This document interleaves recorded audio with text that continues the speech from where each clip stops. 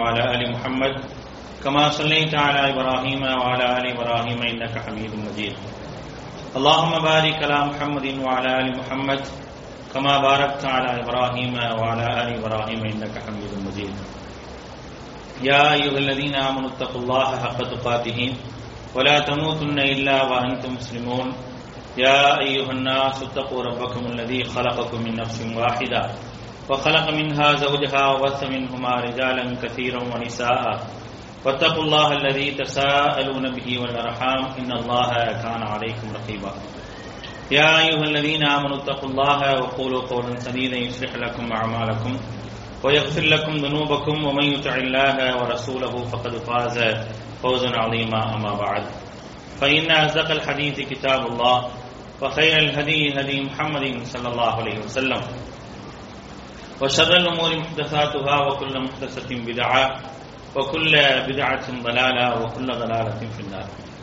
فقال الله تعالى في القرآن العظيم: فأعوذ بالله من الشيطان الرجيم بسم الله الرحمن الرحيم ومن يقتل مؤمنا متعمدا فجزاؤه جهنم خالدا فيها وغضب الله عليه ولعنه وأعد له عذابا عليما. رب اشرح لي صدري ويسر لي أمري واحلل عقدة من لساني يفقهوا قولي. அளவற்ற அருளாளனும் நிகரற்ற பேரன்புடையவனுமாகிய எல்லாம் வல்ல அல்லாஹ்வின் திருப்பெயர் போற்றி அவனுடைய சாந்தியும் அருளும் அல்லாஹ்வுடைய தூதர் நபிகள் நாயகம் ஸல்லல்லாஹு அலைஹி வஸல்லம் அவர்கள் மீதும் அவர்களை பின்பற்றி வாழ்ந்த உத்தம சத்திய தோழர்கள் நல்லவர்கள் மீதும் அவர்களின் அடிச்சோடை பின்பற்றி வாழ்ந்து கொண்டிருக்கக்கூடிய அனைத்து மக்கள் மீதும் உண்டாகட்டுமாக. அன்பானவர்களே, அல்லாஹ்வினுடைய மாபெரும் கருணையினால் புனிதமிக்க ரமலான் மாதத்தினுடைய இரவுகளிலே அல்லாஹ்வுடைய உபதேசத்தை கேட்டறிந்து செயல்படுவதற்காக நாம் அமர்ந்திருக்கின்றோம். அல்ஹம்துலில்லாஹ். இந்த ரமலானுடைய தொடர் உரையாக நாசமும் நஷ்டமும் என்ற தலைப்பின் கீழாக பல செய்திகளை பார்த்து வருகின்றோம். அதில் நேற்று வரை இரண்டாவது செய்தியாக மனிதர்களுடைய நன்மைகளை பாதுகாத்துக் கொள்ள வேண்டும், நன்மைகளை அதிகமாக செய்ய வேண்டும், அப்படி செய்யவில்லை என்று சொன்னால் அவர்கள் நஷ்டத்திற்குரியவர்களாக ஆகிவிடுவார்கள் என்பதை பற்றி பார்த்தோம். மூணாவதாக அல்லாஹும் அல்லாஹுடைய தூதர் ஸல்லல்லாஹு அலைஹி வஸல்லம் அவர்களும் நஷ்டத்திற்குரிய காரியமாக சொல்வது எது அப்படின்னா கொலையை சொல்றாங்க. கொலை இன்றைக்கு கொலையை பொறுத்த வரைக்கும் நிறைய கொலைகள் சமூகத்தில் பரவி கிடக்கிறத பார்க்கிறோம். அதாவது ஒரு காலம் எப்படி இருந்துச்சு அப்படின்னா, கொலைகள் அப்படின்னு சொன்னா அவன் கொலைகாரன் அப்படிங்கிறதுக்கு சில அடையாளங்கள் இருந்தது. அவன் தான் கொலை செய்வான், இவன் கொலையாளி அப்படிங்கிற மாதிரி சில அடையாளங்களோடு மக்கள் இருந்தாங்க. ஆனா இன்னைக்கு உள்ள சூழல்கள் என்ன அப்படின்னா, முஸ்லிம்களே ஒருவருக்கொருவர் கொலை செய்யக்கூடியவர்களாக மாறிவிட்டார்கள். முஸ்லிம்களே ஒருவருக்கொருவர் கொலை செய்யக்கூடியவர்களாக மாறிவிட்டார்கள். நபிகள் நாயகம் ஸல்லல்லாஹு அலைஹி வஸல்லம் சொன்னாங்க, அப்படி ஒரு காலம் வராம மறுமை வராதுன்னு. அப்படி ஒரு காலம் கண்டிப்பா வரும். லா தகூமு ஸாஅத்து ஹத்தா யக்ததில் முஃமினானி. அல்லாஹ்வுடைய தூதர் சொல்றாங்க, மறுமை நாள் வராது எதுவரை என்றால் இரண்டு முஸ்லிம்கள் ஒருவருக்கு ஒருவர் சண்டையிட்டு கொலை செய்து கொள்ளும் வரை மறுமை நாள் வராது. நாங்கள் அல்லாஹ்வுடைய தூதர் அப்படிப்பட்ட ஒரு நிலையை யாரெல்லாம் அடைகின்றார்களோ அல்லது அந்த கொலைக்கு உறுதுணையாக எவர்கள் எல்லாம் இருக்கிறாங்களோ அவர்கள் எல்லாமே நஷ்டவாளிகள். எந்த கொலையாக இருந்தாலும் சரி, இரண்டு பேர் செய்து கொள்ளக்கூடிய கொலையாக இருந்தாலும் சரி, அல்லது வறுமைக்கு பயந்து செய்யக்கூடிய கொலையாக இருந்தாலும் சரி, எந்த கொலையையும் இஸ்லாம் அங்கீகரிக்கவே இல்லை. அதிலும் குறிப்பாக முஸ்லிமை கொல்லுவது என்பது மிகப்பெரிய ஒரு பாவம். ஒரு முஸ்லிமை கொல்வது என்பது இறைமறுப்பு காரியம் என்ற வரைக்கும் அல்லாஹ்வுடைய தூதர் ஸல்லல்லாஹு அலைஹி வஸல்லம் சொல்லி காட்டுறாங்க. அப்ப இன்னைக்கு நம்ம யோசிக்கலாம், எத்தனையோ முஸ்லிம்களை மற்றவர்கள் கொள்றாங்களே, முஸ்லிம்கள் மீது மிகப்பெரிய ஒரு தாக்குதல் நடத்தப்படுது, கும்பல் கொலைகள் நடக்குது, இதையெல்லாம் அல்லாஹ் ரப்புல் ஆலமீன் எப்படி எடுத்துக்குவான் அப்படிங்கிற ஒரு கேள்வி நமக்கு வரலாம். அதற்கான விடையும் மார்க்கம் சொல்லி காட்டுகின்றது. வலா தஹ்ஸபன்னல்லாஹ காஃபிலன் அம்மா யஅமலுல் ஸாலிமூன். எவர்களெல்லாம் அநியாயம் செய்கின்றார்களோ, அக்கிரமம் செய்கின்றார்களோ, அவருடைய விஷயத்தில் அல்லாஹ் பாராமுகமாக இருக்கிறான்னு நினைச்சிடாதீங்க. அல்லாஹ் பாராமுகமாலாம் இல்ல. இன்னைக்கு எவ்வளோ இடங்கள்ல முஸ்லிம்களை அநியாயமான முறையில கொள்றான். இந்த ரமதான் மாதம் அவ்வளவு கொலைகளும் அவ்வளவு கலவரங்களையும் என்ன செய்யறோம் அப்படின்னா பல இடங்கள்ல பாக்குறோம். கர்நாடகால பாக்குறோம், ராஜஸ்தான்ல பாக்குறோம். ஒரு குழந்தை, பச்சை குழந்தை தீயில் கருகிறதுல இருந்து ஒரு காவல்துறை அதிகாரி தூக்கிட்டு வர்றது வரைக்கும் என்ன செஞ்சோம் பார்த்தோம். அவ்வளோ அந்த அளவுக்கு என்ன செய்யறாங்க அப்படின்னா கொலை செய்வது அப்படிங்கிற ஒரு விஷயம் இன்றைக்கு திட்டமிட்டு மக்களுக்கு மத்தியில அது ஒரு விதையாகவே போடப்படுது. அது ஒரு விதையாகவே போடப்பட்டு அதுல அதிகமாக பாதிக்கப்படுபவர்கள் யார் அப்படின்னா முஸ்லிம்கள் பாதிக்கப்படுறாங்க. நிறைய முஸ்லிம்கள் அநியாயமான முறையில ஆங்காங்கே கொல்லப்படுவதை பார்க்கணும். இப்ப இவர்களுடைய நிலை என்ன? யார் கொலை செய்கின்றார்களோ அவர்களுடைய நிலை என்ன? இப்படி இருக்கிறோமே, எப்ப பார்த்தாலும் இதுதான் முடிவானா அப்படி ஒரு முடிவு எல்லாம் வைக்க மாட்டோம். அப்படி ஒரு முடிவை கண்டிப்பாக வைக்க மாட்டோம். நன்றாக நாம் விளங்கிக் கொள்ள வேண்டும். கொலையுடைய விஷயத்துல ஒரு முஸ்லிம் தொடர்ச்சியாக கொலை செய்யப்படுவாரா? முஸ்லிம்கள் தொடர்ந்து கொல்லப்படுவார்களா? அப்படி கொல்லப்படக்கூடிய நேரத்தில் அல்லாஹு தஆலா ஏன் அந்த விஷயத்துல பாராமுகமாக இருக்கிறானா அப்படிங்கிற ஒரு கேள்வி எல்லாம் நமக்கு எழுந்தது என்று சொன்னால், கொலையுடைய விஷயத்துல முதல்ல தெரிஞ்சுக்கணும், ஒரு முஸ்லிமை கொலை செய்வது அல்லாஹ் விரும்புறதே கிடையாது. அது மிகப்பெரிய ஒரு பாவமாக கருதுறான். மிகப்பெரிய ஒரு பாவமாக கருதுறான். அதை சாதாரணமாக அல்லாஹு தஆலா நினைப்பதே கிடையாது. அப்ப இவங்கள செய்யறாங்களே, இவங்களை அல்லாஹ் சும்மா தானே விட்டு வச்சிருக்கானா? அது ஒரு அவகாசம், அவ்வளவுதான். ஒரு குறிப்பிட்ட காலம் வரைக்கும் அவங்க எப்படி வேணா ஆடலாம். எல்லாத்துக்கும் ஒரு அவகாசத்தை கொடுக்கறான். அந்த அவகாசம் முடிஞ்சிருச்சு அப்படின்னா அவனுடைய நிலையே வேற மாதிரி. இன்னமா யுஅখিরুஹும் லியௌமின் தஷ்கஸு ஃபீஹில் குலூபு வல் அப்சார். அது எப்படி இருக்கும் தெரியுமா? அவனை அல்லாஹ் பிடிக்கக்கூடிய நேரத்துல அவனுடைய உள்ளமும் பார்வையும் நிலைகுத்தி போயிடும். அப்படி ஒரு பிடி அல்லாஹ் பிடிப்பான். அவனால ஒண்ணுமே செய்ய முடியாது, எந்திரிக்கவே முடியாது, எந்த விதத்திலும் காரண காரியங்களை தேடவே முடியாது. அந்த அளவிற்கான ஒரு பிடி என்பது கண்டிப்பாக இருக்குது. ஆனா அதுக்கு ஒரு அவகாசம் இருக்கு. அந்த அவகாசம் வர வரைக்கும் அல்லாஹு தஆலா விட்டு வச்சு எல்லாத்துக்கும் ஒரு காலங்களை அல்லாஹு தஆலா வச்சிருக்கான்.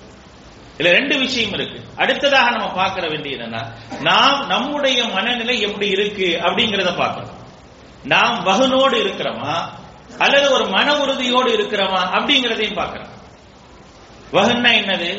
ஹுப்பு துன்யா, உலகத்தின் மீது பெரிய ஆசை உள்ளது.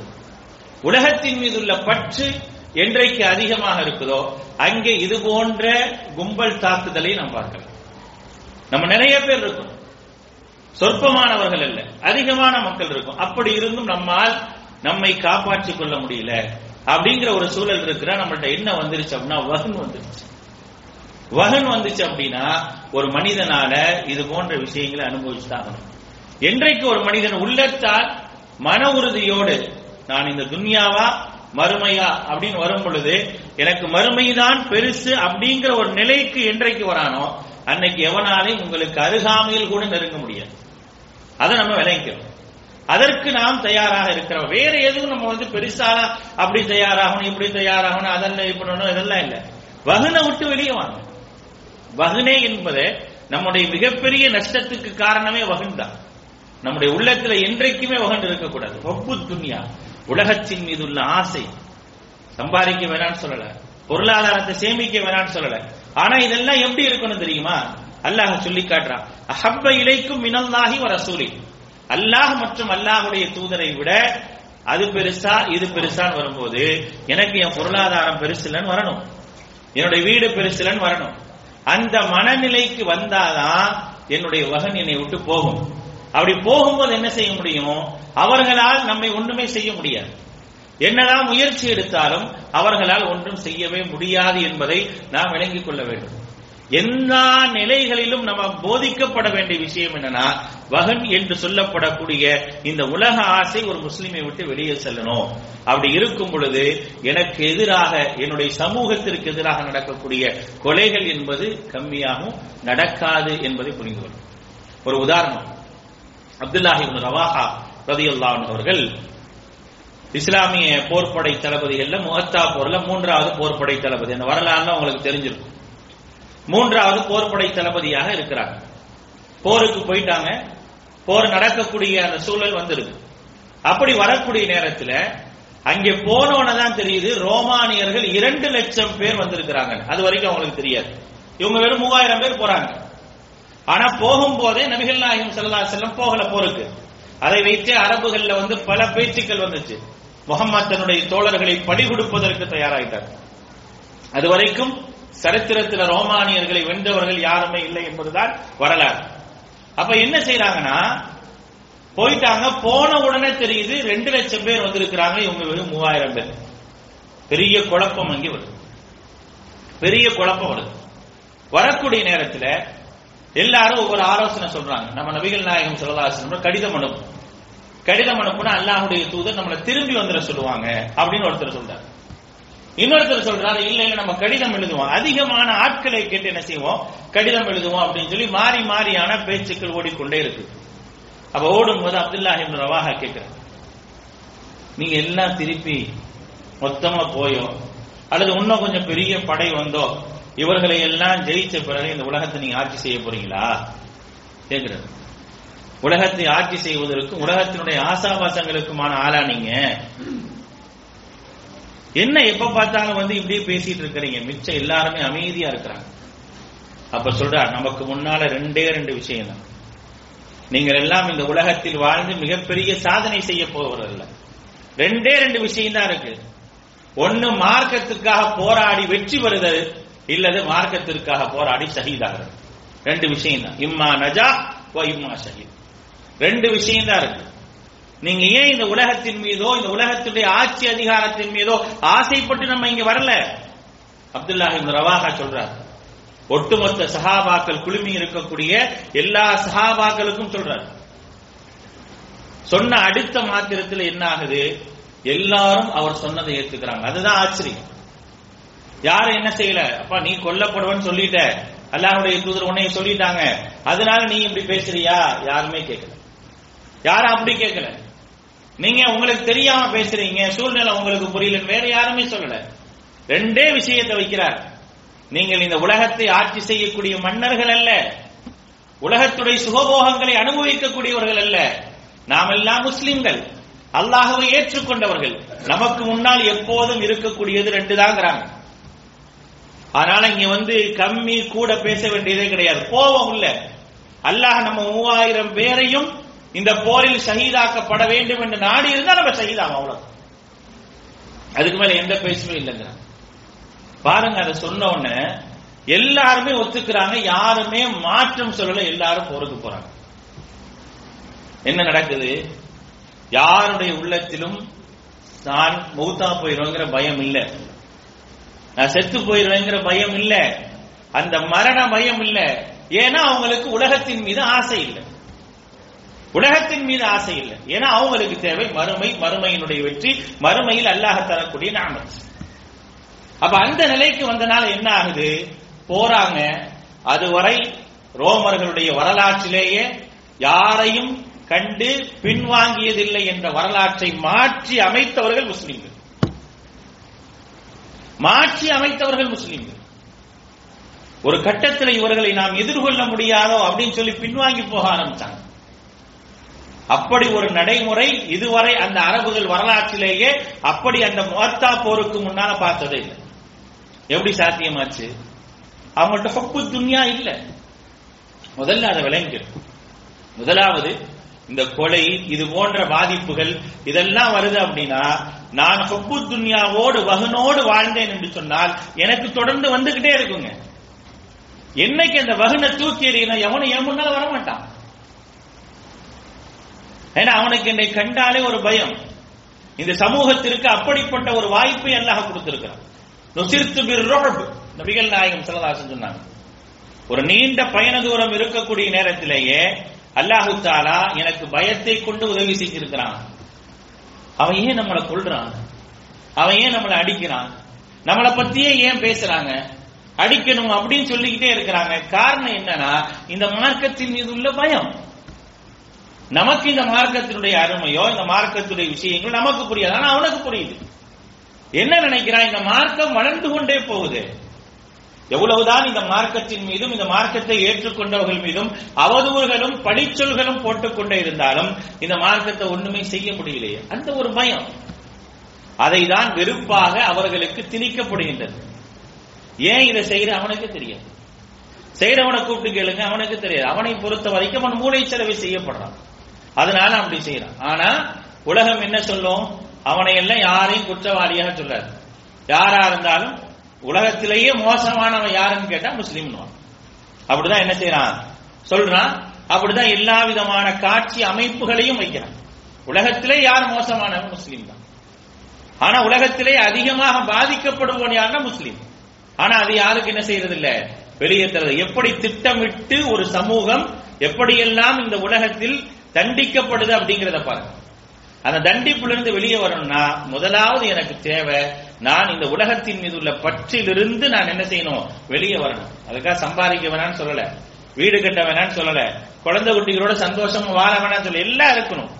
ஆனா ஒரு கட்டம் வருது, இதையெல்லாம் விட்டாதான் நான் வெற்றி பெற முடியும்னா அதை விட்டு வெளியே வருவதற்கு தயாராக. அப்படி ஒரு நிலையை என்ன செய்யணும், ஒரு சிந்தனை என்பது நமக்கு வேணும். அதைத்தான் இஸ்லாம் சொல்லுது. முதலாவது கொலை அப்படின்னு சொன்னா இந்த சிந்தனையை முதல்ல நீங்க வளர்க்கணும். ரெண்டாவது விஷயம் என்ன அப்படின்னா, கொலை அப்படின்னு சொன்ன உடனே இந்த சமூகத்திற்கு மத்தியிலான கொலைகள் என்பது இன்றைக்கு அதிகமாயிருக்கு. முஸ்லீம்களுக்கு மத்தியில கொலை நடக்கும், முஸ்லீம் அடிச்சுக்கிறான், முஸ்லீம் சண்டையிட்டுக்கிறான். கொலைவரி தாக்குதல் நடத்தினவன் யாருன்னா ஒரு முஸ்லீம் மற்றொரு முஸ்லீமின் மீது தாக்குதல் நடக்கும். இதெல்லாம் இன்னைக்கு கண்கூடாக பார்க்கிறோம். அது தாக்குதலோட நிப்பாட்டாம அதற்கு வக்காலத்தும் வாங்குறோம், அதை சரி என்று வாதிடுகிறோம். இஸ்லாம் அதையே நமக்கு சொல்லிக் கொடுத்தது. யாராக இருந்தாலும் சரி, வலா யஜ்ரிமன்னக்கும் ஷனஆனு கௌமின் அலா அல்லா தஅதிலு அப்படிங்கிற அல்லாஹ் தஆலா, நீங்கள் குற்றம் இழைத்து விடக்கூடாது. வலா யஜ்ரிமன்னக்கும் ஷனஆனு கௌமின் அலா அல்லா தஅதிலு, ஒரு சமூகத்தின் மீது உள்ள வெறுப்பின் காரணமாக நீங்கள் அநியாயமான முறையில் தீர்ப்பு சொல்லிவிடக்கூடாது. உன்னுடைய மிக நெருக்கமானவனாக இருந்தாலும் கூனு கவ்வாமீன சுஹதா லில்லாஹி பில் கிஸ்த் வலவ் கானு உலில் குர்பா, உனக்கு மிக நெருக்கமானவனாக இருந்தாலும் சரி அவனுடைய விஷயத்தில் உண்மையான சாட்சியாளராக நீ நிக்கணுமே தவிர அநியாயமாக சாட்சி சொல்லக்கூடாது அப்படிங்கிற ஒரு கட்டளையை இஸ்லாம் சொல்லி காட்டும். ஆனா இன்னைக்கு என்ன நடக்குது, இஸ்லாமிய சமூகத்திற்கு மத்தியில, இயக்கங்களுக்கு மத்தியில இன்றைக்கு எதை வளர்த்திருக்காங்க தெரியுமா? இஸ்லாமை அவர்கள் வளர்க்கல, மாறாக பகைமையை சொல்லிக் கொடுத்திருக்கிறாங்க, கொலை செய்வதை சொல்லிக் கொடுத்திருக்கிறாங்க, அநியாயமான முறையில் அடிப்பதை சொல்லிக் கொடுத்திருக்கிறாங்க. இப்படி செஞ்சா அவனுடைய நிலை என்ன? அவனுடைய நிலை என்ன? நபிகள் நாயகம் ஸல்லல்லாஹு அலைஹி வஸல்லம் சொல்லி காட்டுறாங்க, ஒரு முஸ்லீம் மற்றொரு முஸ்லீம் சண்டையிட்டுக் கொள்கின்றார்கள் என்று சொன்னால் அல் காத்திலு வல் மக்தூலு ஃபின்னார் அப்படிங்கிறாங்க. கொலை செய்தவனும் கொல்லப்பட்டவனும் கொலை செய்தவனும் நரகத்துக்கு போவாங்க. ரெண்டு பேத்துக்குமே நரகம், ஒருத்தனுக்கு மட்டும் நரகம் கிடையாது. ரெண்டு முஸ்லீம்கள் சண்டையிட்டு ரெண்டு பேருமே அந்த சண்டையிட்டுக் கொள்றாங்க. அதுல ஒரு முஸ்லீம் கொல்லப்படுறாரு, இன்னொரு முஸ்லீம் கொலையாளியாக ஆயிடுறாரு. அப்ப நபிகள் நாயகம் ஸல்லல்லாஹு அலைஹி வஸல்லம் சொல்றாங்க அல் காத்திலு வல் மக்தூலு ஃபின்னார், கொலையாளியும் கொலை செய்யப்பட்டவனும் நரகவாசிங்கிறாங்க. அப்ப உடனே சஹாபாக்கள் கேட்கிறாங்க ஹாதல் காத்தில் ஃபமா பாலுல் மக்தூல், அல்லாஹ்வுடைய தூதரை இவர் கொலை செஞ்சாரு, இவர் நரகத்துக்கு போக வேண்டியதுதான், சரி இவர் ஏன் நரகத்துக்கு போறோம்னு கேட்கிறாங்க. அப்ப நபிகள் நாயகம் ஸல்லல்லாஹு அலைஹி வஸல்லம் சொல்றாங்க இவரும் அவரை கொலை செய்வதற்கு முயற்சி செஞ்சாரா இல்லையா, அதனால இவன் நரகவாசி. இவன் கொலை செய்யலன்னா அவன் செஞ்சிருப்பான், அவ்வளவுதான். அப்ப ரெண்டு பேருமே என்ன செய்றீங்கன்னா நரகத்திற்கு செல்வார்கள் என்பதை அல்லாஹ்வுடைய தூதர் ஸல்லல்லாஹு அலைஹி வஸல்லம் சொல்லி காட்டுறாங்க. இது எவ்வளவு பெரிய ஒரு அநியாயம்! இதை விட ஒரு நஷ்டத்திற்குரிய விஷயம் ஏதாவது இருக்க முடியுமா? அல்லாஹ் ரப்பல் ஆலமீன் திருமறை குர்ஆன்ல சொல்லி காட்டுகின்றார். திருமறை குர்ஆனுடைய 4வது அத்தியாயத்துடைய 93வது வசனத்திலே சொல்லி காட்டுகின்றார், மமை யக்துல் முஃமினம் முத்தஅம்மிதம் ஃபஜஸாஹு ஜஹன்னமு காலிதம் ஃபீஹா, யார் ஒரு முஸ்லிமை அநியாயமான முறையில் கொலை செய்கின்றாரோ அவருக்கு நிரந்தர நரகம், நிரந்தர நரகம், அதுல எந்த விதமான சந்தேகம் கிடையாது. அது மட்டும் இல்ல வகதிபல்லாஹு அலைஹி வலஅனஹு அப்படிங்கறாங்க, நரகத்தோடு சேர்த்து அல்லாஹ்வுடைய கோபமும் அவன் மீது இறங்குது, வலஅனஹு அவனுடைய சாபமும் இறங்குது. அல்லாஹ்வுடைய கோபம், அல்லாஹ்வுடைய சாபம், நிரந்தர நரகவாசினா அவனுடைய தண்டனை எப்படி இருக்குன்னு பாருங்க. அவன் தண்டனை எப்படி இருக்கு? யாரா இருக்கட்டும், முஸ்லிமா இருக்கட்டும், முஸ்லிம் அல்லாதவனா இருக்கட்டும், முஸ்லிமை கொல்றான் அப்படின்னா அவனை பொறுத்தவரை அவன் அல்லாஹ்வுடைய கோபத்திற்கும் சாபத்திற்குரியவன், எங்கேயுமே தப்பிக்க முடியாது, எந்த இடத்திலும் தப்பிச்சிட முடியாது. அவன் சுகபோகமா இருந்த மாதிரி தெரியலாம், இருக்கிற மாதிரி தெரியலாம், அவனுக்கு என்ன வேணா செஞ்சு கொடுக்கிறான், ஆனா எது நடந்தாலும் சரி அவனை பொறுத்த வரைக்கும் அவனுடைய நிலை என்ன தெரியுமா, அவனுடைய சூழல் என்ன தெரியுமா, அல்லாஹ்வுடைய கோபத்திற்கும் சாபத்திற்கும் ஆளானவன். அதோட அல்லாஹ் ரப்பல் ஆலமீன் சொல்லி காட்டுகின்றான், வஅத்தல்லாஹு லஹு அஸாபன் அஸீமா, மகத்தான வேதனையை அவனுக்காக அல்லாஹ் தயார் செஞ்சு வச்சிருக்கான். நபிகள் நாயகம் ஸல்லல்லாஹு அலைஹி வஸல்லம் சொல்றாங்க பாருங்க, லிஜிவாரி துன்யா லஸவாலி துன்யா ஹுவ இன்தல்லாஹி மன் கத்தல ரஜுல முஸ்லிமின் பிகைரி ஹக்கின். உலகம் அழிவதை விட அல்லாஹ்விடத்தில் மிகப்பெரிய ஒரு விஷயமாக எது தெரியுமா இருக்குது? உலகம் அழிவது என்பது மிக லேசாக தெரியுது அல்லாஹ்வுக்கு. எப்பனா ஒரு முஸ்லிம் அநியாயமான முறையில் கொல்லப்படுவது என்பது மிகப்பெரிய ஒரு விஷயமாக அல்லாஹ்வுடைய பார்வையில் இருக்கு. இது ஒண்ணு போது நல்லா ஞாபகம் வச்சுங்க. இந்த ஒரு விஷயத்தை நம்ம மனசுல வச்சா போதும், யாரெல்லாம் முஸ்லிம அநியாயமாக கொள்றாங்களோ அவருடைய நிலையை அல்லாஹ் பார்த்துக்குவோம். அவர்களுடைய நிலையை அல்லாஹ் பார்த்துக்குவோம். அவர்களுக்கு 1000 பேர் இருக்கலாம், 1000 சட்டங்கள் இருக்கலாம், 1000 உதவிகள் இருக்கலாம், நமக்கு அல்லாஹ். ஏன்னா அல்லாஹ் சொல்றான், எனக்கு இந்த உலகத்தை அழிக்கிறது பெரிய விஷயமா தெரியாது. ஆனா ஒரு முஸ்லிம அநியாயமாக யாராவது கொன்றால், அவர் யாராக இருந்தாலும் சரி, அது அல்லாஹ்வுக்கு மிகப்பெரிய ஒரு விஷயமாக தெரியும்.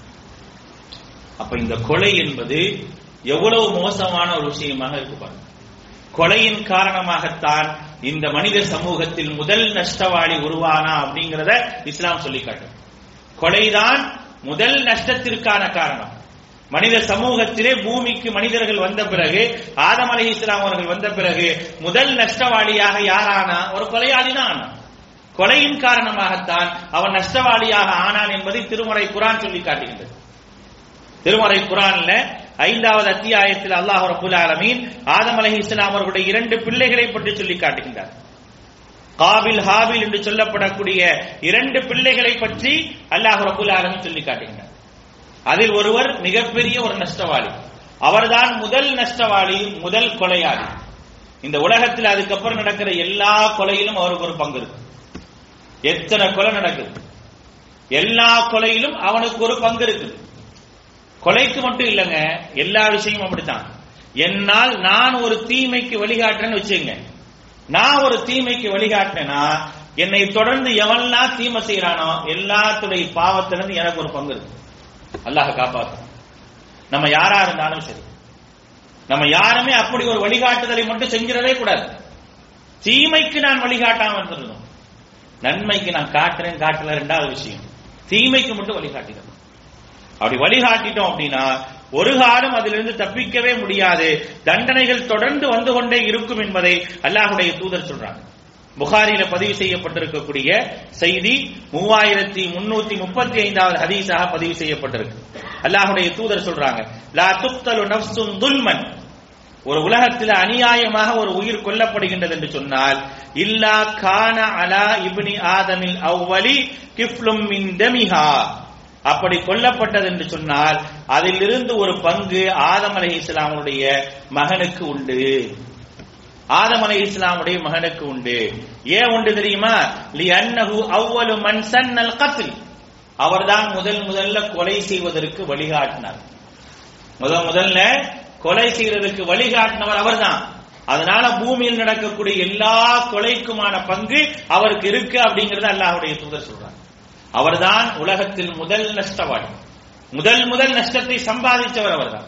அவரை அல்லாஹு தஆலா காசிரீன் அப்படினே சொல்லி காட்ட, நஷ்டவாளிகளில் ஒருவனாக அவர் இருக்கின்றார் என்று அல்லாஹ் ரப்பல் ஆலமீன் திருமறை குர்ஆன்ல சொல்லி காட்டுகின்றார். திருமறை குர்ஆன்ல 5வது அத்தியாயம் சூரத்துல் மாயிதால அல்லாஹ் ரப்பல் ஆலமீன் அவர்களை பற்றி சொல்லிக் கொண்டே வருகின்றார். மாயிதால 27வது அத்தியாயத்தில் 27வது வசனத்திலிருந்து அல்லாஹ் சொல்றான். என்ன சம்பவம், என்ன நிகழ்வு அப்படின்னா, ஆதம் அலைஹிஸ்ஸலாமுடைய காலத்தை பொறுத்த வரைக்கும் அவங்க அந்த நாள்ல திருமண முறை எப்படி இருக்கும் அப்படின்னா, ஒரே பிரசவத்துல 2 பிள்ளை பிறக்கும், ஒரு ஆணு ஒரு பெண். அன்றைக்கு சகோதரன் சகோதரி திருமணம் செய்து கொள்ளலாம். ஏன்னா அப்படிதான் ஜெனரேஷன் வந்தது. ஒவ்வொரு ஜெனரேஷன்ல திருமணத்திற்கான முறைகள் நடைமுறைகள் ஒவ்வொரு ஜெனரேஷன்லயும் மாற்றப்பட்டுட்டே இருக்குது. முதல் ஜெனரேஷனுடைய அந்த திருமண நடைமுறை என்பது எப்படி இருக்கும் அப்படின்னா, முதல்ல ஒரு பிரசவத்துல ஒரு ஆணும் ஒரு பெண்ணும் பிறப்பாங்க, அடுத்த பிரசவத்துல இன்னொரு ஆணும் இன்னொரு பெண்ணும் பிறப்பாங்க. அப்ப முதல் பிரசவத்தில் பிறந்த ஆணும் 2வது பிரசவத்தில் பிறந்த பெண்ணும் கல்யாணம் முடிச்சுக்கணும். 2வது பிரசவத்தில் பிறந்த ஆணும் முதல் பிரசவத்தில் பிறந்த பெண்ணும் கல்யாணம் முடிச்சுக்கணும். அப்படி முதலாவது பிறந்தவர் யார்? காபில் முதலாவதாக பிறந்தவர். அவரோட ஒரு பெண் குழந்தை பிறந்தது. அந்த பெண் ரொம்ப அழகா இருக்கும், ரொம்ப அழகா இருக்கும். சரிங்களா? இரண்டாவது ஹாபில் பிறக்கிறார். ஹாபில் கூட ஒரு பெண் பிறக்கிறாங்க. அவங்க அந்த பெண்ணுடைய அளவுக்கு அழகு இல்லை, அப்படிதான் இருந்தாங்க. அப்ப என்ன அப்படின்னா, திருமணத்திற்கான அந்த வயது வந்தாச்சு. இப்ப வயது வந்தோன்னா காபில் சொல்றாரு, என்னோட பிறந்தவளை உனக்கு விட்டு தர முடியாது, என்னோட பிறந்தவளை விட்டு தரவளா முடியாது, உனக்கு திருமணம் முடிச்சு தர முடியாது அப்படிங்கிறார். அப்ப ஹாபில் சொல்றாரு, அப்படிலாம் கிடையாது, இதுதான் சட்டம், இதுதான் தந்தை சொல்லி இருக்கக்கூடிய முறை, ஆனால் நம்ம என்ன செய்யணும், இப்படிதான் செய்யணுங்கிறப்ப முடியவே முடியாதுங்கிறார். தந்தையிட்ட பிரச்சனை போகுது. தந்தையிட்ட பிரச்சனை போனவன தந்தை சொல்றாரு, யாரு பக்கம் உண்மை இருக்கு அப்படின்னா, நீங்க ரெண்டு பேரும் அல்லாஹ்வின் பக்கம் நேர்ச்சை செய்யுங்க, நேர்ச்சை செய்யுங்க, அல்லாஹு தஆலா உங்களுக்கு முடிவு பண்ணி யார் சொல்லுடையது சரியாக இருக்கும் என்று அல்லாஹ் ரப்பல் ஆலமீன் உங்களுக்கு ஒரு முடிவை காட்டுவான்னு சொல்லிட்டு அவங்க சொல்லிடுறாங்க.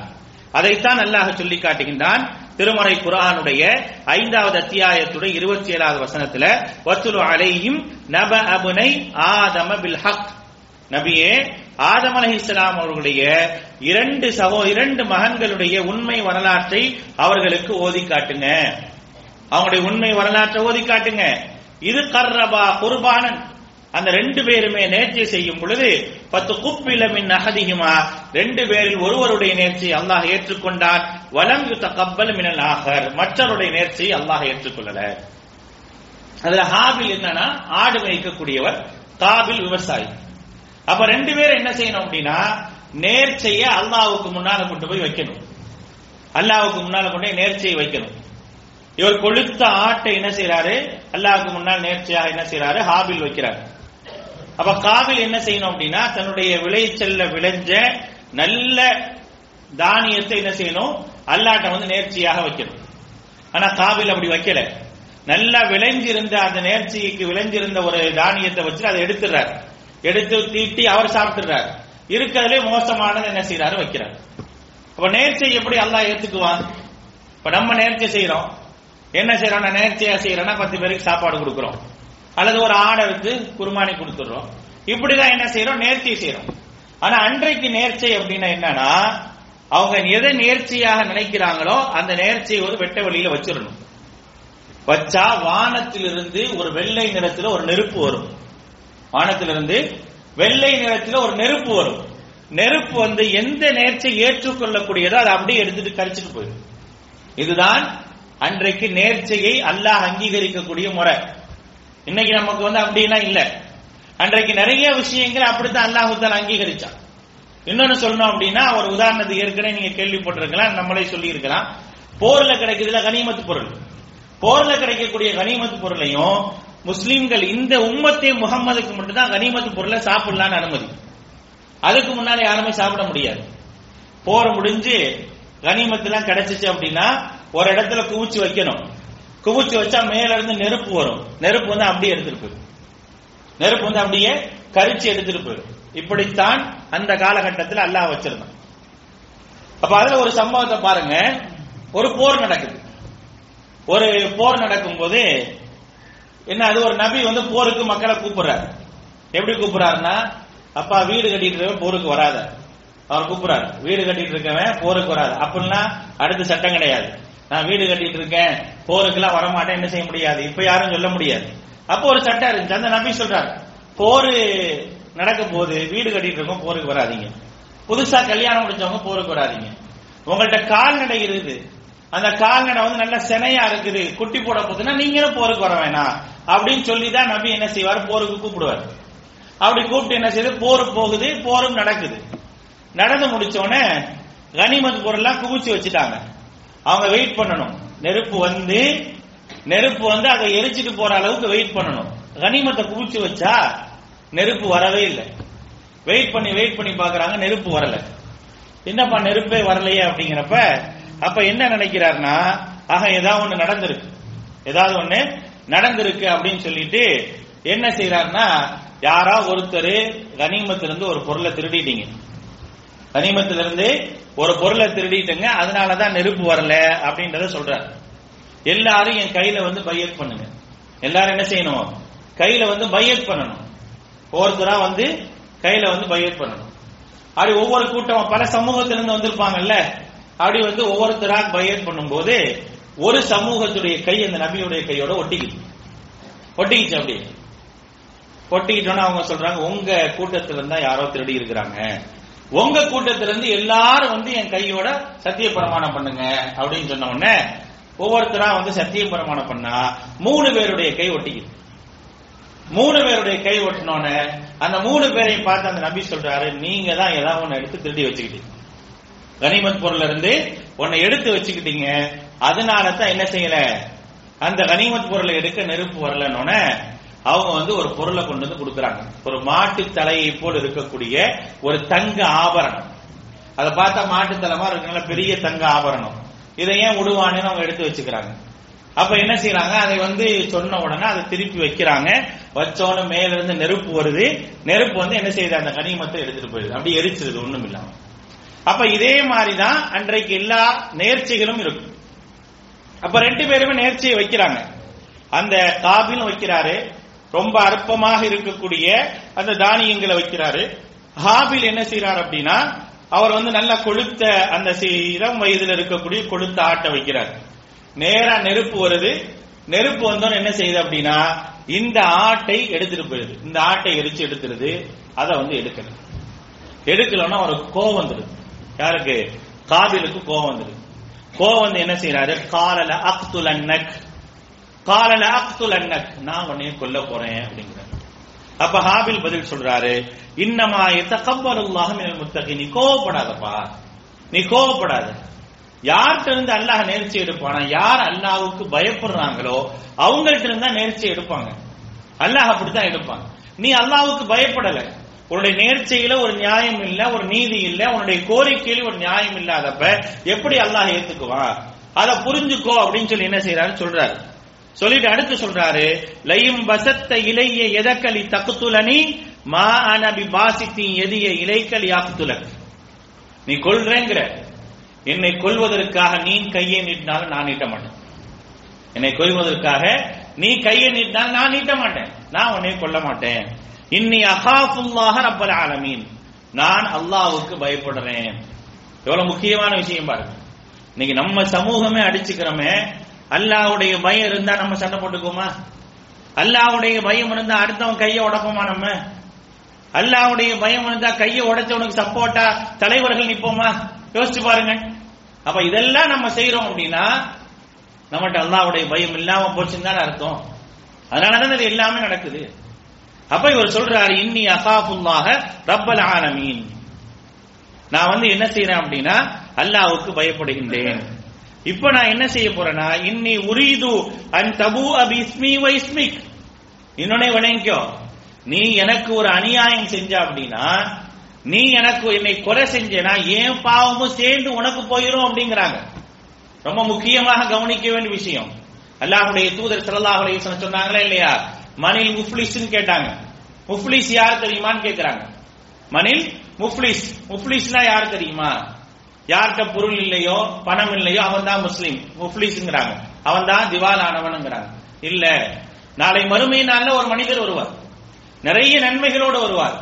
அப்படி நன்மைகளோடு வரக்கூடிய அந்த மனிதரை பொறுத்த வரைக்கும் எவ்வளவு நன்மைகளோடு அவர் வந்திருந்தாலும் கூட அங்கே என்ன ஆகும் அப்படின்னா, அவரை பொறுத்த வரைக்கும் அவர் எல்லா நன்மையும் என்ன செய்வார், இழந்துருவார்.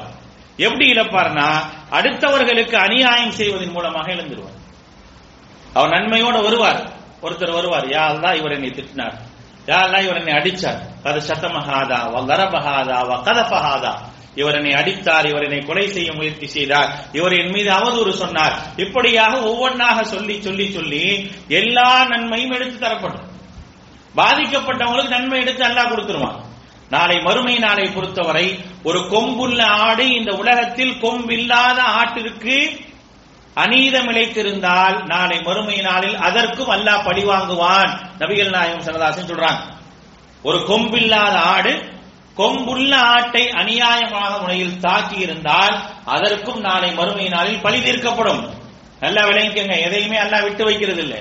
அதுக்கப்புறம் அந்த கால்நடைகள் அல்லாஹு தஆலா மண்ணோட மண்ணா ஆக்கிடுவாங்கிறது வேற விஷயம். எல்லாவற்றிற்குமான பழி தீர்க்கப்படக்கூடிய நாள் அது. அப்ப அவர் சொல்றாரு, இன்னி உரீது அன் தபு அபி இஸ்மி வ இஸ்பிக ஃபதகூன மின் அஸ்ஹாபின் நார். நான் இப்ப என்ன சொல்ல வரேன்னா, என்னுடைய பாவத்தையும் உன்னுடைய பாவத்தையும் நீ தான் சுமக்க போற. அதைத்தான் நான் விரும்புறேன். அப்படித்தான் நடக்க போகுது. ஃபதகூன மின் அஸ்ஹாபின் நார், நீ நரகவாசியாக ஆக போற. வகதாலிக ஜஸாஉல் ஸாலிமீன், அதுதான் அநியாயக்காரர்களுடைய கூலியாகும் என்று சொன்ன உடனே அப்படி சொல்லியும் கேட்கல. அவன் அப்படி சொல்லியும் கேட்கல. என்னைக்குமே ஒரு மனுஷன்ட்ட சைத்தான் தவறான ஒரு சிந்தனையை ஊட்டிட்டான் அப்படின்னா அந்த தவறை செஞ்சு முடிக்கிற வரைக்கும் சைத்தான் அவனை விடவே மாட்டான். நல்லா விளங்கிக்கங்க, சைத்தான் அவனை விடவே மாட்டான். கண்டிப்பாக நாம் என்ன செய்யணும், அதில் மிக கவனமாக இருக்க வேண்டிய ஒரு அவசியத்தில் இருக்கிறோம். கண்டிப்பா விடவே மாட்டான், ரொம்ப கவனமாக இருக்கும். சைத்தான் அந்த அளவுக்கு நம்மளை என்ன செய்வான், பிடிச்சு வச்சுக்குவான். அப்படிங்கறதுல மிக கவனம் நமக்கு தேவை. அப்ப என்ன நடக்குது, சொல்லி பார்க்கிறாரு, கேட்கல. அப்படி சொல்லியும் ஃபதவஅத் லஹு நஃப்ஸுஹு கத்ல அஹீஹி ஃபகதலஹு ஃபஅஸ்பஹ மினல் காசிரீன். இதன் பின்னரும் அவருடைய சகோதரரை கொல்லுமாறே அவருடைய உள்ளம் தூண்டிற்று. அப்பயும் அவர் உள்ள என்னதான் செய்யுது, கொன்றணும் தான் தோணுது, கொல்ல வேணான்னு தோணல. கொன்றணும் தோணி ஃபகதலஹு அவரை கொன்று ஃபஅஸ்பஹ மினல் காசிரீன் அவர் எப்படி ஆகிறார்னா நஷ்டமானவர்கள் ஒருவராக ஆகிவிடுகின்றார் என்று அல்லாஹ் சொல்லிக்கார். அப்ப இந்த கொலை இருக்கா இல்லையா, இந்த கொலைக்கான அந்த நடைமுறையை ஆரம்பிச்சவர் அவர்னால எல்லா கொலைக்குமான தண்டனையில ஒரு பங்கு அவருக்கு இருந்துகிட்டே இருக்கு. அவ கொலை என்பது முதலாக கொலையை நிகழ்த்தியவன் தான் உலகத்தில் மிகப்பெரிய ஒரு நஷ்டவாளி. அந்த காரியத்தை எவர்கள் எல்லாம் செய்யறாங்களோ அவர்கள் எல்லாம் நஷ்டத்திற்குரியவர்கள். கொலையை பத்தி நம்மள்கிட்ட பேசணுமா அப்படின்னா இன்றைக்கு பேச வேண்டிய ஒரு அவசியம் இருக்கு. ஏன்னா நமக்கு அருகாமையில் உள்ளவர்கள், நம்மோடு இருப்பவர்கள், நம்மோடு தொழுபவர்கள், நம்மோடு நன்மையை செய்பவர்கள் இந்த காரியத்தை செய்யறாங்க. அதற்கு அங்கீகரிப்பவர்களும் அதற்கு வக்காலத்து வாங்குபவர்கள் நம்மில் இருக்கிறாங்க. அப்படி இருந்தால் என்ன ஆகும் யோசிச்சு பாருங்க. இப்படியே போனது என்று சொன்னால் இந்த சமூகம் எங்க போய் நிற்கும்? நபிகள் நாயகம் ஸல்லல்லாஹு அலைஹி வஸல்லம் அவர்கள் அல்லாஹ்விடத்தில் ஒரு கோரிக்கையை வைக்கிறாங்க. என்ன கோரிக்கையை வைக்கிறாங்க? யா அல்லாஹ், என்னுடைய சமூகத்தை பிற சமூகத்தை சாட்டி அடித்து விடாதே. அல்லாஹ் சொல்றான், அந்த கோரிக்கையை நான் ஏற்றுக்கிறேன். அந்த கோரிக்கையை நான் ஏற்றுக்க மாட்டேன்னு சொல்லல, கண்டிப்பாக நான் ஏற்றுக்கொள்கின்றேன். ஆனால் என்ன அப்படின்னா, உங்களுடைய சமூகம் ஒருவரை மற்றொருவர் தாக்க வேண்டும் என்ற சிந்தனையற்றவர்களாக இருக்கணுங்கிறாங்க. சிந்தனையற்றவர்களாக இருக்கணும். ஒருவர் மற்றவரை அழிக்க வேண்டும், ஒருவர் மற்றவரை ஏமாற்ற வேண்டும், ஒருவர் மற்றவரை துன்புறுத்த வேண்டும் என்ற சிந்தனை இல்லாமல் இருந்தால் உங்களுக்கு பாதுகாப்பு. என்ன செய்ய முடியாது, யாரும் உங்களை அடிக்க முடியாது. இன்னைக்கு எல்லாரும் அடிக்கிறான் அப்படின்னா நம்மகிட்ட என்ன இல்லை, அப்படிப்பட்ட சிந்தனைகள் நம்மிடத்தில் இல்லை என்பதை என்ன செய்யணும் அப்படின்னா நாம் நன்றாக விளங்க வேண்டிய ஒரு அவசியத்திலும் கட்டாயத்திலும் இருக்கும். அன்பானவர்களே, இந்த கொலை என்ற ஒரு விஷயத்தை இஸ்லாம் மிகப்பெரிய ஒரு நஷ்டத்திற்குரிய காரியமாக பார்க்குது. அந்த கொலையில எதையெல்லாம் அல்லாஹ் ரப்பல் ஆலமீன் சேர்த்து கொண்டு வரான். வைதல் மௌஊதத்து சுஇலத் பிஐயி தம்பின் குத்திலத். நாளை மறுமை நாள்ல கொலை அப்படின்னு வரும் பொழுது எந்த கொலைகள் எல்லாம் விசாரிக்கப்படும் தெரியுமா?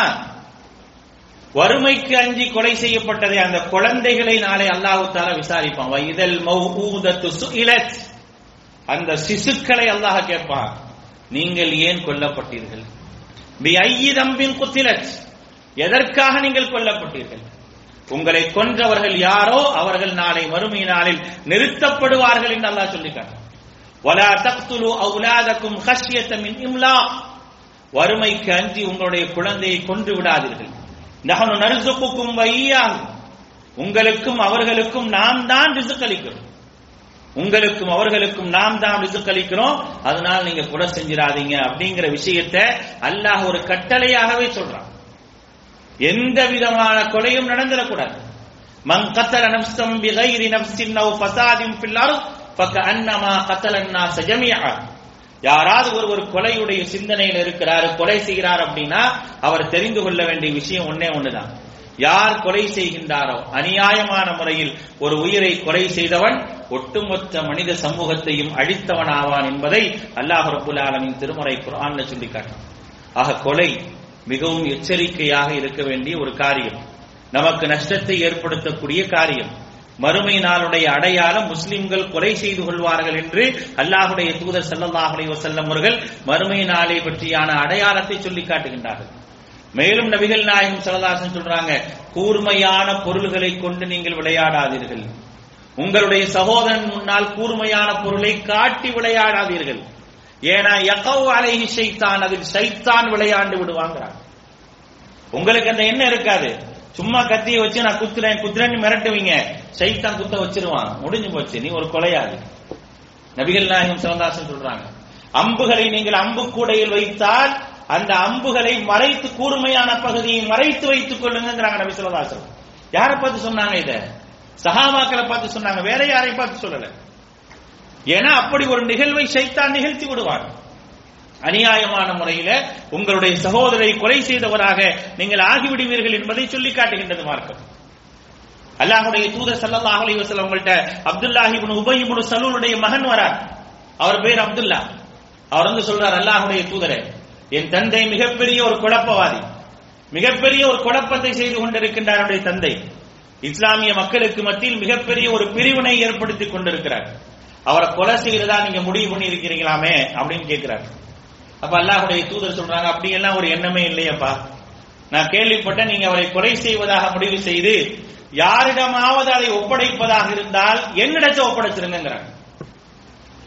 ஒருவரை வந்து மிகப்பெரிய ஒரு குழப்பவாதி, சமூகத்தில் மிகப்பெரிய ஒரு குழப்பத்தை ஏற்படுத்துறாரு, மரண தண்டனைக்கு தகுதியானவர் தான் என் தந்தை என்று சொன்னால் அவரை கொல்ல வேண்டும் என்று முடிவெடுத்தீங்கன்னா அந்த முடிவுக்காக வேற நபித்தோழர்கள்ட்ட அந்த பொறுப்பை கொடுத்துறாதீங்க, என்கிட்ட கொடுங்கன்னு கேட்கிறார். ஏன் கேட்கிறார் தெரியுமா? அவர் அதையும் சொல்றார், ஒருவேளை நீங்கள் வேற நபித்தோழர்கள்ட்ட கொடுத்து அவர் அந்த கொலையை செய்து விட்டார் என்று சொன்னால் நீங்கள் மார்க்கத்தின் அடிப்படையில் தண்டனையாக கொடுக்கிறீங்க. ஆனால் எனக்கு என்ன தோணும், அவரை பார்க்கும் போதெல்லாம் என்னை தந்தையை கொன்றவர் தானே அப்படின்னு தோணி அவர் மீது வெறுப்பு வருவதற்கு ஒரு வாய்ப்பாக ஆகிவிடும் என்பதற்காக நான் உங்கள்கிட்ட சொல்றேங்கிறார். அப்ப நபிகள் நாயகம் ஸல்லல்லாஹு அலைஹி வஸல்லம் சொன்னாங்க, அப்படியெல்லாம் இல்லவே இல்லை, உங்க தந்தையை கொலை செய்ய வேண்டும் என்ற எண்ணம் நமக்கு கிடையாது, அந்த மாதிரி எந்த நபித்தோழர்கிட்டையும் நாம் சொல்லவே இல்லை என்பதை அல்லாஹ்வுடைய தூதர் திட்டமிட்டு அவர்கிட்ட சொல்றாங்க. அப்ப பாருங்க எந்த அளவிற்கு ஒரு சிந்தனை வந்துவிடக் கூடாது என்பதில் சஹாபாக்கள் கவனமாக இருந்தாங்க அப்படிங்கிறத பார்க்கணும். ஏன்னா மனிதனை பொறுத்த வரைக்கும் தவறான சிந்தனைகளை வளர்ப்பதற்கான எல்லா விதமான வாய்ப்புகளையும் வழிவகைகளையும் இன்றைக்கு நம்முடைய சிந்தனைக்கு மிக நெருக்கமாக வந்துட்டு இருக்கு, மிக நெருக்கமாக வந்துட்டு இருக்கு. நம்முடைய பிள்ளைங்க கையில வச்சிருக்கக்கூடிய மொபைல் போன்ல என்ன சொல்லித்தரான்? அவனை கொல்லு, அவனை கொல்லு, அவனை கொல்லுனே சொல்லித்தரான், அவனை சுடு, அவனை கொல்லு. சாதாரண விளையாட்டு. ஆனா அந்த புத்தி எங்க போகுது அப்படின்னா அதே சிந்தனைக்கு தான் போகுது. பள்ளிவாசலுக்கு வர 4 பிள்ளைங்க போனை வச்சு அதைத்தான் விளையாண்டு இருக்கிறாங்க. பள்ளிவாசலுக்கு வரக்கூடிய நேரத்தில் நடந்த நிகழ்வு, பக்கத்தில் அருகாமையில் நிற்பவர் கூட தெரியல. அந்த அளவிற்கு சிந்தனைகள் மடைமாற்றப்படுகின்றது. தந்தையையும் ஆசிரியரையும் ஒழுக்கத்தை சொல்பவரையும் கூட கொலை செய்வதற்கு பிள்ளைகள் துணிந்தவர்களாக இன்றைக்கு மாறிட்டாங்க. வேற யாருடைய பிள்ளைகளோ இல்ல, நம்முடைய பிள்ளைகள். அப்படி எல்லாம் மாறி இருந்தா எவ்வளவு பெரிய ஒரு நஷ்டம். இம்மையிலும் மறுமையிலும் நஷ்டத்தை நம்முடைய பிள்ளைகள் சம்பாதித்து நின்றால் என்ன ஆகும் என்பதை யோசிச்சு பாருங்க. அதனால இது கடந்து போகக்கூடிய யாரோ செய்யக்கூடிய காரியம் என்ற ஒரு நிலையில் பார்க்கக்கூடாது. ஒருவேளை கொலை என்ற ஒரு நிகழ்வு தனக்கு மத்தியில் நடக்கக்கூடியதாக இருந்தால் அதை விட நஷ்டம் வேறு எதிலும் இருக்காது என்பதை புரிந்து கொள்ள வேண்டும். கொலை என்பது மாபெரும் நஷ்டத்தை ஏற்படுத்தக்கூடியது என்பதை அல்லாஹ்வுடைய தூதர் ஸல்லல்லாஹு அலைஹி வஸல்லம் அவர்கள் சொல்லி காட்டுறாங்க. அல்லாஹ் தஆலா ஒரு உதாரணத்தோட என்ன செய்யறான், நமக்கு சொல்லி காட்டுகின்றான். ஆக எந்த நேரம் நமக்கு அந்த சிந்தனை இல்ல, அது எக்காலமும் வந்துவிடக் கூடாது என்பதில் மிக கவனமாக இருக்க வேண்டும். அல்லாஹ் ரப்பல் ஆலமீன் நஷ்டம் என்று எதை சொல்லி இருக்கின்றானோ அந்த நஷ்டங்கள் எந்த வழியில் நம்மை அடைந்து விடக்கூடாது. அதிலிருந்து அல்லாஹ் ரப்பல் ஆலமீன் உங்களையும் என்னையும் பாதுகாப்பானாக. வாஹிர் தஅவானா அல்ஹம்துலில்லாஹி ரப்பில் ஆலமீன். சுப்ஹானக்கல்லாஹும்ம வ பிஹம்திக அஷ்ஹது அன் லா இலாஹா இல்லா அன்த அஸ்தக்ஃபிருக வ அத்தூபு இலைக்.